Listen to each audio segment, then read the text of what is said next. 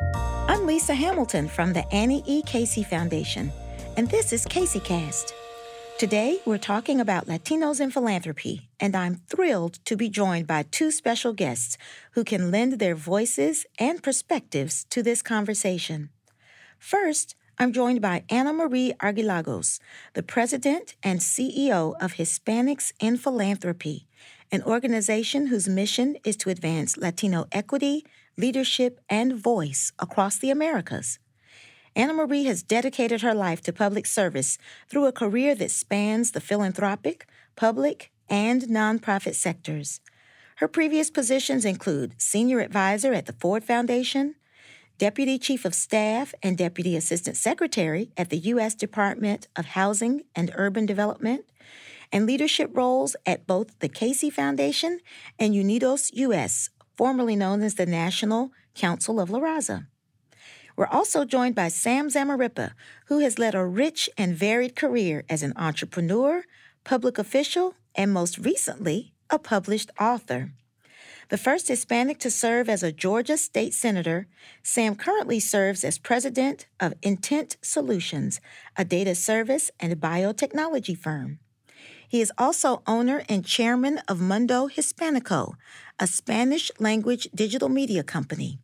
Sam is well known for his commitment to public service, and we are so proud to have him as a member of our board of trustees at the Casey Foundation. Ana Marie and Sam, welcome to Casey Cast. Thank you, Lisa. Thank you. Well, obviously, you've both led very accomplished, yet very different careers. Still, you share a commitment and passion for philanthropy. I'd like to ask each of you what led you to want to hold leadership roles in philanthropy. Lisa, most definitely, I'm an accidental philanthropist. My grandpa sent me to typing school. He wanted me to have a stable career, and so I started as a typist at a bank, but I was lousy. So I figured I'd better get myself to college, and I was the first generation in my family to do that. And I started working in my own community in Washington, D.C., where I went to school, and I was doing community organizing, direct services, and from there I moved to national organizations that were doing the broader systems change work at the national level. And for sure, philanthropy was by chance. Actually, my government work was also by chance. I was recruited into the world of philanthropy right here at the Annie E. Casey Foundation. So for me, Annie Casey is my philanthropic home. It's where I cut my teeth in terms of what philanthropy is, because I definitely did not study it. I learned it from my work on the ground in the communities and what I learned at the Casey Foundation. And what made you feel like philanthropy was a good platform for the kind of change you were trying to affect in the world? I understood that we were not going to affect change if we worked from only one sector. So as fantastic as the nonprofit sector is, and as powerful as the government is in terms of its might and heft and dollars, if we didn't have philanthropy also working in that same direction, and also we need business. We need all the sectors working in the same direction because there's a tug and a pull. And so that's why I felt both philanthropy and government and the nonprofit sector, if I understood all three, I could bridge diverse agendas and we could be more effective. There's few of us that have done all three, to be honest. You are absolutely right. And like you, I'm an accidental philanthropist too. So I totally understand your route to this work. Sam, I'm curious how you ended up being engaged in philanthropy. Yeah, I'm going to take a little slightly different tack, but let me say that Ana Maria and I share the typewriter as a common motivation in things. I think of leadership just in general as a concept that's just miles wide and miles deep. It's a big space, and it means different things to all of us. But to me, it's more like an art form. If you were born with the urge to lead, sort of that drive to express, to be in front of something, it's really irresistible. It's something you just cannot deny. When I think about the opportunities to get in front of something and to lead, I always ask myself, is this the highest and best use of my time today? It's my way of saying, am I being a good steward of what I know and what I can do? The opposite, there are a million things I do not know and I cannot do. And when the opportunity to join the Casey board came to me, I have to say it was just like putting a bowl of wonderful hot soup in front of me. I was hungry for the opportunity to taste it and to be a part of it. I didn't know anything about it, but I've learned a great deal. And so what I would say was this wonderful confluence of someone offering me the opportunity and my own just desire to be a part of something that I thought was larger than me. Had you connected with philanthropy or been engaged with philanthropy in your previous roles in business or as a legislator? No, only similar to Anna in the sense that I had a fairly active participation in nonprofits who are on the edge of philanthropy, but more on the receiving end. I understood the dynamic, but I did not understand all the particulars that I've come to understand now years into the role. Well, you both had different paths, but we are so grateful to have both of you in this part of the nonprofit world. I'd like to understand more about the word philanthropy and what it means to each of you. Often we think that it's just about financial contributions, but I'm curious if each of you have a broader definition of philanthropy. I'll start with you, Sam. You know, Anna and I talked about this last time we were together, and I personally like the Greek root, the idea of love of man, love of humanity. I just think that is such a compelling idea. It's a big sky concept with a lot of room for an ethical, religious, moral, spiritual ambition, and the money then follows that inspiration, the big sky idea. The idea that you, an individual, can form something for perpetuity that expresses their version of love for humanity, I think is one of the most compelling ideas out there. And so when I think about the work of the Casey Foundation and the work of HIP, I think of it as an expression of love. And I'm real comfortable with that as sort of the root of why I'm involved in it myself. Oh, that's great. And I should have mentioned that, Sam, you're on the board of Hispanics in Philanthropy, so you are a common trustee for both of us. A proud member. That's great. How about you, Anna Marie? What does the word philanthropy mean to you? I think that we both define it in the same way. So it's about love of humanity. So it's not about a checkbook. It's in your gut. It's in your heart. It's physical as well as cerebral. And to me, it's as simple as that. At HIP, we spend a lot of time nurturing that because we think that philanthropy is not just big P foundations, but it's the everyday givers. And I know, and I've seen it in study after study, that the Latino community is inherently really generous, and people give of their time, they give their money, and they give at extremely high rates. It just, giving in the Latino community looks very different, and it's more relational, and so it doesn't tend to show up in the same ways that we tend to capture how philanthropy happens in the U.S., which is through United Ways and through community foundations and through donor-advised funds. And so at HIP, we're trying to figure out how we capture that so that it can show up and be identified and be aggregated and be visible. And it'll help us demystify this myth about Latinos as takers because we are givers. I think this is a great transition to the next question I wanted to ask you was about the work of Hispanics in philanthropy, what you do that's unique and what's unique about Latino philanthropy. You started talking about that a little bit, but you also connect to Latinos who work in philanthropy. So curious about your work and the kinds of members you represent. That's right. We were birthed almost 40 years ago by 3 Latinos, which was the whole sphere of the world of Latinos in philanthropy at the time in the early 80s. And they were really hungry to connect with each other and to increase the number, not just of Latinos that were working in the sector, but also of people who understood the community, really with the realization that nobody can deny that unless you have people that understand the issues and have been out there and are close to the problem solving, you're not going to really get a good solution. Mm-hmm. And so they were trying to address accountability and the knowledge within philanthropy so that there would be better foundation giving. But over the years, over the decades, we've really morphed, and today we have different faces addressing different needs that have cropped up over the decades. Again, understanding that foundations alone are not going to solve problems, I would say that our different faces really land around this issue of better and more resources. How do we get more dollars into communities? And I'll say that we work both in the U.S., in Latin America, and in the Caribbean. We're about better and more resources. How do we leverage that, aggregate that? We're about democratizing philanthropy, which is how do we create on-ramps so that everyday givers, everyone like my mom, my tias, my daughter, my brothers, can figure out very easily how to give. So it's not difficult. Leadership development, so getting more people in places where they feel they have agency and voice. And the last, which is really, really important, is agenda setting, influence, what I would call like everything that gives voice to what I feel is an invisible community oftentimes.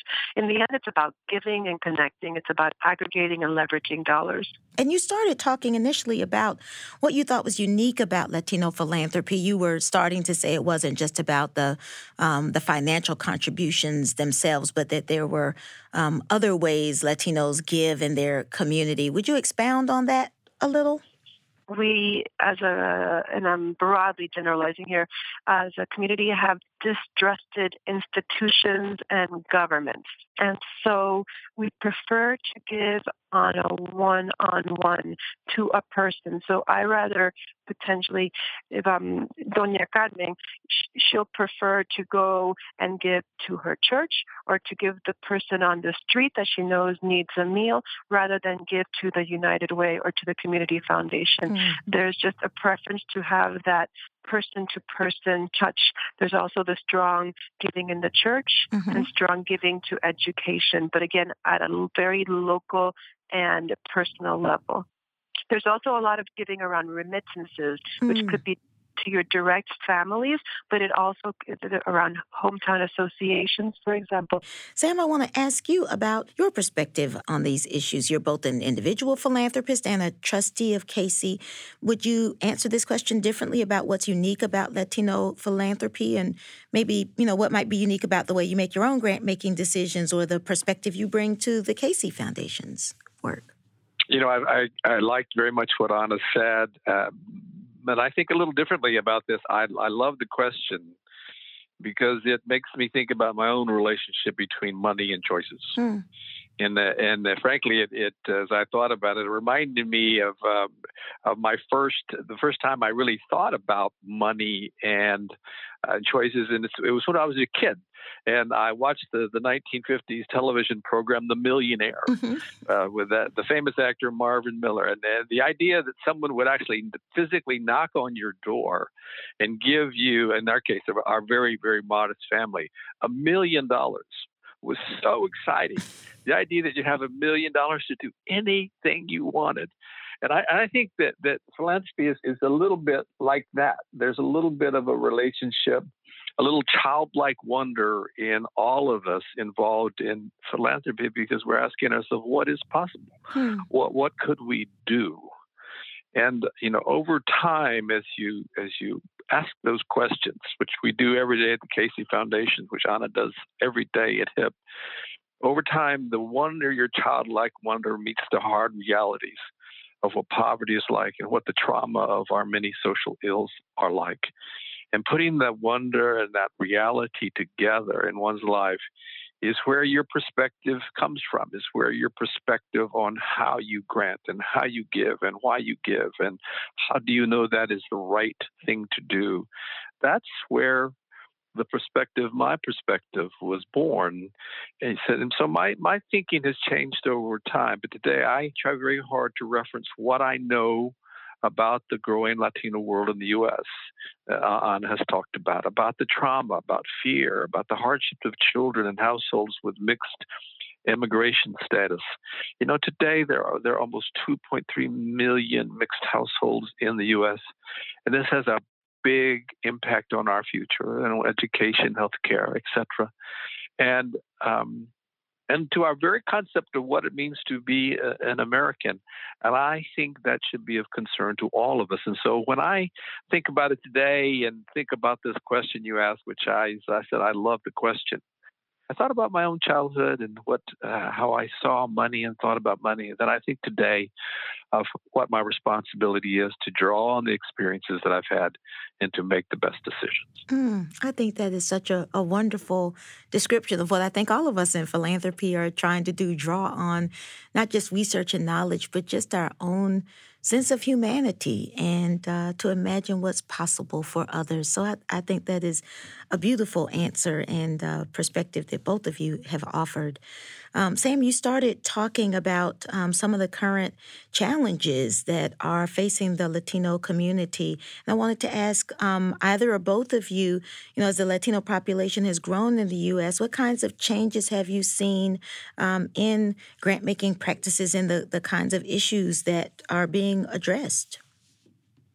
I think Anna gave a really nice picture of where the giving takes place. And I think, like a lot of the questions that we're talking about today, the answers are a little bit dynamic because the donor class in the Latino world is changing. Wealth today is not concentrated, and neither is it legacy or inherited wealth, but it is wealth that is growing and emerging. And the behaviors around the giving and the philanthropy of that wealth is changing. I tend to think that it's one part of a larger issue that relates to sort of the ethnic and racial tapestry of the United States that's really now becoming foundational. It's not an exception. It's not going to change. It has changed. Mm-hmm. And in the same way we think about that all politics is local, we now understand that poverty and all of its implications are local too. The experience of a dreamer from Mexico is different than an African-American child growing up in Clayton County, Georgia. They may have poverty in common, but the way it expresses itself, the externalities associated with it are different. And they must be addressed uniquely. And this kind of understanding, this nuance is taking shape, through the efforts of HIP and many other organizations and individuals who are trying to redefine, and refine our understanding of poverty in America. So I think that this concept of what's happening with the donor class in the Latino world is taking place in the context of this dynamic change that is taking place everywhere. By the way, it's not in just the coast. It's in the South. It's in the North. It's in the Midwest, and it's in small and large towns. Absolutely. And so, Anna Marie, I want to ask you the question in a slightly different way. I went on a visit with HIP to the U.S.-Mexico border last year because I was desperate to learn more about the current immigration issues and what was going on with children and families. And I know that was just one way that HIP helped expand my understanding and a really personal experience. How are you and HIP helping philanthropists, both those who are Latino, but others of us in philanthropy, understand these issues and understand how we need to think differently to address them? Great. Excuse me. Lisa, I want to answer the first question, too, that you asked Sam, because I got numbers. Oh, good. I can tell you that from back in 36 years ago, given that we see this increasing emphasis that really foundations are taking so seriously on racial equity and racial justice, our community is finally becoming more visible. And as we start to unpack what that means, and that is censoring race, but also looking at ethnicity, class, immigration status, and all of these intersectional ways of looking, that has really been a profound change for the positive. I think what we're still working on is the stereotypes about that Latinos only care about immigration. And Mm-hmm. We do care about immigration, but in poll after poll after poll, it shows that migration is high, but it's on the bottom of, like, it's like number 7, 6 or 7. It's not number 1, 2, or 3. Jobs, health, education, those are the ones that come up, just like any other American. So those are the things in terms of what are the changes that we're seeing, and that we are working day in, day out to really address so that donors understand. In terms of what I see as changing, 10 years ago, HIP partnered with what was then the Foundation Center. It's now Candid, to do a reporting as to what philanthropy looked like, what was giving for the Latinx community in the U.S. And 10 years ago, it showed up as 1% of total philanthropic giving was dedicated to Latino serving, Latino-led organizations. So fast forward, we did a study which was released just this past summer, and it's in the form of a dashboard. It's called, and so you can all access it, and it's evergreen and it's interactive. So it's really cool. It's called LatinxFunders.org, and so it was a collaboration with Candid, and it shows total funding. And the Latino population 10 years ago was at about 14 or 15% of the population. Today, we're at about 18%. So we're 58 million strong just in the mainland. That doesn't include Puerto Rico. If you include Puerto Rico, it's over 60 million. But it shows who are the top funders, who are the top recipients. It also shows that that number is real sticky. We're still at 1% of total philanthropic funding. This is with more philanthropies out doing more funding and with a bigger community.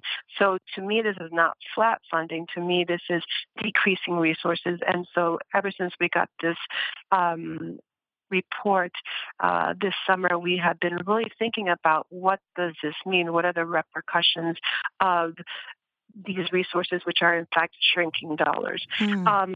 Also, I would say that most of the money is going to education.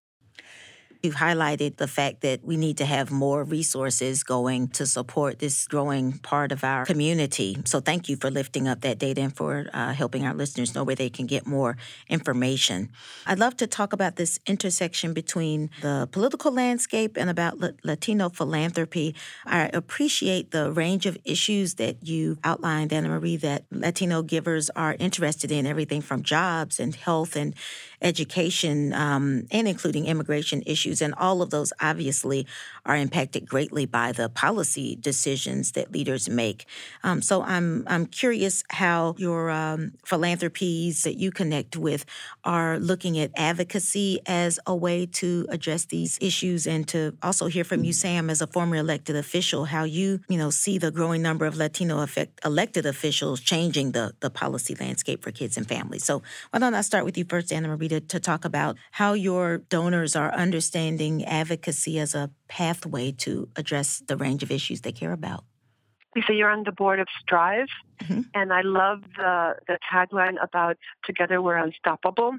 And that's how we're looking at advocacy these days. It's like, how does the Latino community partner with the African American, with the Muslim, with the Jewish community, and with all of the others? Because it has to be together. It has to be intersectional. And that's the way, the only way that will be successful rather than splintering off. But also, the Latino community has an advantage in terms of the partnering and bridging, because Latinos, as you know, are not only one race. Right. We present as white, as Afro-Latinos, as Indigenous Latinos, and so many other ways that we do present. And so that puts us as a natural community in which we can all come around together. And at HIP, we've been working very, very diligently and intentionally to be this center of gravity, which includes all of the communities. I also want to say something that's worrying me a lot lately, which is, given that we work with advocates and community organizers and first responders, usually philanthropists think about the work, the actual organizing work. And we've been really good over the past generation of giving in understanding that the best solutions come from the impacted communities themselves, and to include these communities in the work and to include them in as foundation program officers and things like that. But when the frontline responders are also doing the work as a philanthropist, there is a whole level of trauma and grief and exhaustion that is thread into the work on many different levels. And I think that we're only starting to understand what that means when the people that are actually doing the work on several different levels and bringing it home with them. And I think that's the next generation of what we need to be thinking about. How do we support all of those that are both first-line responders, living in the space, and also trying to do the giving. Sam, I asked you a question related to the intersection of advocacy and philanthropy. You're a former elected official. You served in the Georgia Senate. How do you see the growing number of Latino elected officials changing the policy landscape? I'm particularly interested in kids and families, but in general, how do you think that's affecting the policy decisions you're seeing?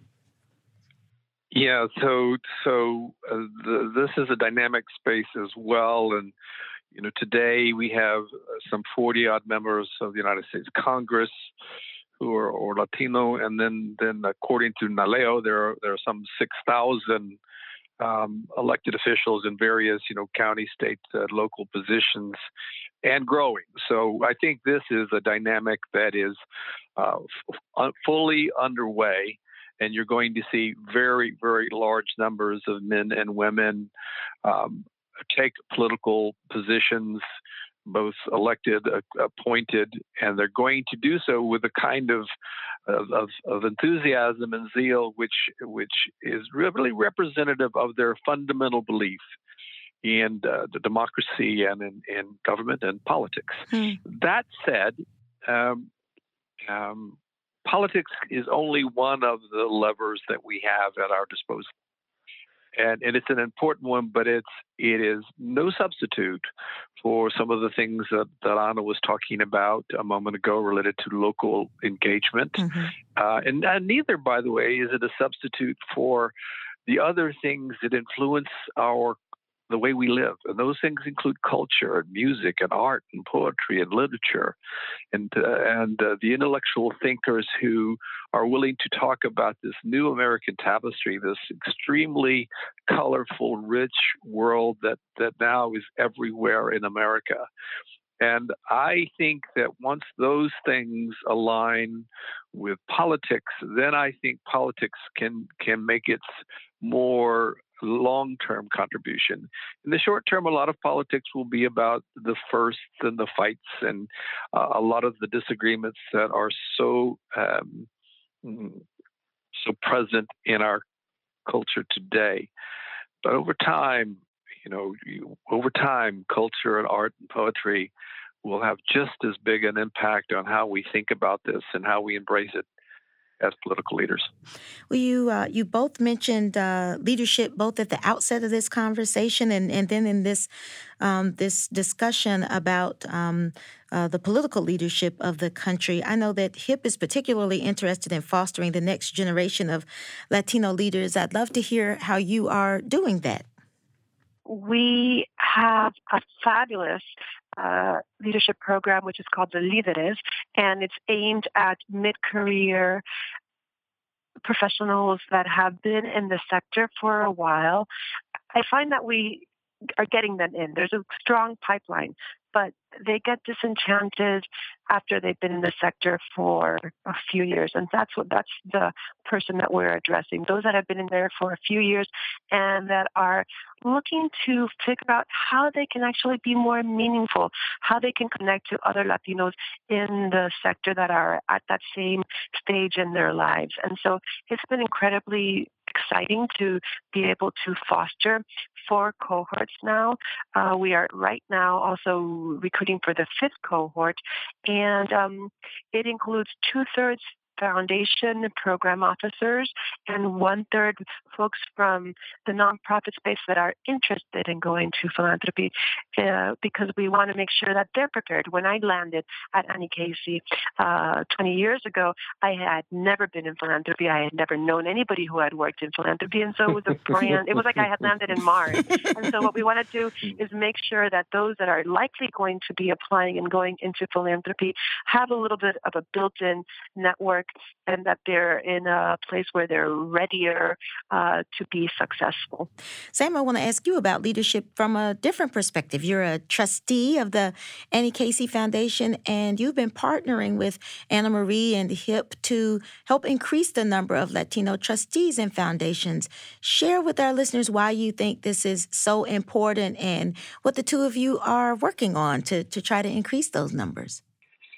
Well, thanks in large part to the leadership of Anna's predecessors and her leadership. I was really attracted to the work of HIP. I think it's of the many organizations that I have gotten to know and participated with, I think HIP has a right-on-time mission today. And at this juncture in my career, I'm not looking for opportunities. I'm looking for opportunities where I think there's a best fit. As I said at the top of this interview, I'm looking for things that are right for me. What was it that Sam Samarripa uniquely knows, and what can he do with his experience? Because there's lots of things I can't do. And so when I witnessed the conferences at HIP, I came away with this impression that the world had not only changed in the way that I had expected, the world had changed in a larger way than I expected. The leaders were more vocal. They were more dynamic. They were more useful. They were more energized. They were more passionate. They were more informed.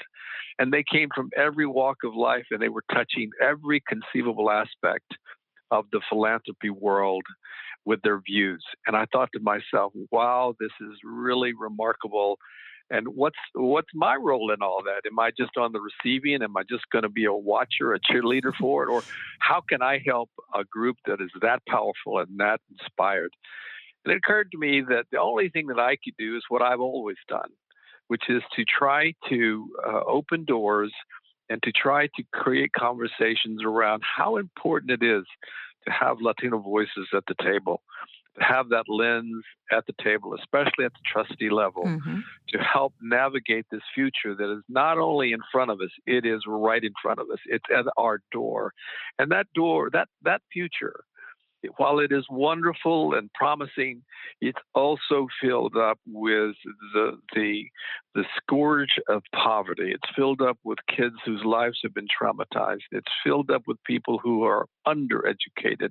It's filled up with people whose dreams have been damaged. And these children are coming into our schools, our elementary schools, our junior highs, our high schools, our colleges. They're coming into our workforce. They're going to be doctors. They're going to be lawyers. They're going to be truck drivers. They're going to represent every facet of our world. And what philanthropy does really well is philanthropy has the ability to get involved at key moments in people's lives and to help them navigate what's been broken in their lives. But to do that effectively, foundations need the experience and the eyes and the ears and the hearts of Latino trustees, people who can understand what they're looking at, people who can articulate why something is different and what the nuance is in this population that's coming. So I got involved in this process that internally we're calling the Imperative Campaign to selectively go out and meet with some of the leading foundations in the United States and to talk with their leadership about the importance of this change that is here, and the importance of engaging Latino professionals and leaders at the trustee level to help guide these decisions and to make them relevant, not only in strategy, but to make them relevant to the people that are being helped. And that's what we're doing today through HIP. That is wonderful. We are so honored and delighted and better because we have you and we have another Hispanic trustee, Deanna Bonta, on our board. And it's great that we are able to benefit from your insights, but even more wonderful to see the ways that you are trying to change the field so that many more organizations benefit from your leadership and from the wisdom of Hispanic trustees. So thank you very much for doing that. And Anna Marie, thank you for your partnership in this work. The last question I'd like to ask both of you is what makes you hopeful? What makes you excited about what's possible and what's next for Latino philanthropy? I'll ask you first, Anna Marie. I'm really excited because I see so much energy and excitement. When I started listening to it a year and a half ago, I saw Latino Community Foundation doing extraordinary work in the Bay Area. In San Diego, you had another giving circle. You have mutual help associations in Puerto Rico. I went to Georgia when I met Sam, and I met people like Gigi Pedraza running the new Georgia Community Foundation. There's one in Denver. I just had conversations last week with groups of people in Michigan and Arizona that also want to start giving circles and community foundations. We're starting a Power Up Fund now, which will be an impact investing fund, which will leverage the philanthropic resources with other kinds of investments in Latino enterprises. And so there are not just a couple of dots across the country. There are many dots across the country. We're starting to connect them, and they're taking energy, as Sam said. And once this flywheel goes into motion, it's going to just keep on going. And so that's exciting. And it's also very timely because we are a young community. If you look at kindergartens across the country, Latinos are a large number of the students, and it's a large portion of the population. And we need these kids powered up, ready to go, educated, and in a good place to carry this country into the next generation. So that makes me optimistic. It's very clear to me that there's a story to be told. It's a very rich story. It's a uniquely American story, and there's no absence of anecdote or stories that can be embellished to connect what we're talking about to everyone. Everyone understands the struggle of the dreamer, because it's not only a story about a kid who has hopes. It's a story. It's uniquely American. It is about the dream that the American experience promises. And so I hear everything Anna is saying, and I go, yes, yes, yes, yes, yes. And then I think, wow, we can tell the story in ways that people can understand it. And just like Martin Luther King, his admonition that we all be cheerleaders or drum majors for justice, I just think it makes the story easy. And I think it's very promising and very exciting. And I'm glad to just be watching it, from my little place in the southern United States. Well, I appreciate all that the two of you have shared with us about the changes that are underway in the philanthropic sector, but more importantly, the changes that are underway and have happened in the Latino community in the United States, the kinds of issues that they're grappling with, and the new and creative ways we need to partner with those communities in order to address those issues. And I know one of the things that makes me excited is knowing that there are leaders like the two of you on the forefront of this movement. So thank you for sharing both of your stories and your perspective, and for joining us here on the KC Podcast. Thank you, Lisa. It's been so much fun. We're your biggest fan, Lisa. Thank you. Thank you. And I want to thank our listeners for joining us as well. If you've enjoyed today's conversation, recommend KC Cast to a friend. You can subscribe on Apple Podcasts, Stitcher, SoundCloud, and now Spotify. To learn more about KC and the work of our guests, you can find our show notes at aecf.org/podcast. We also invite you to subscribe to our newsletters at aecf.org/newsletters. Until next time, I wish all of America's kids and all of you a bright future.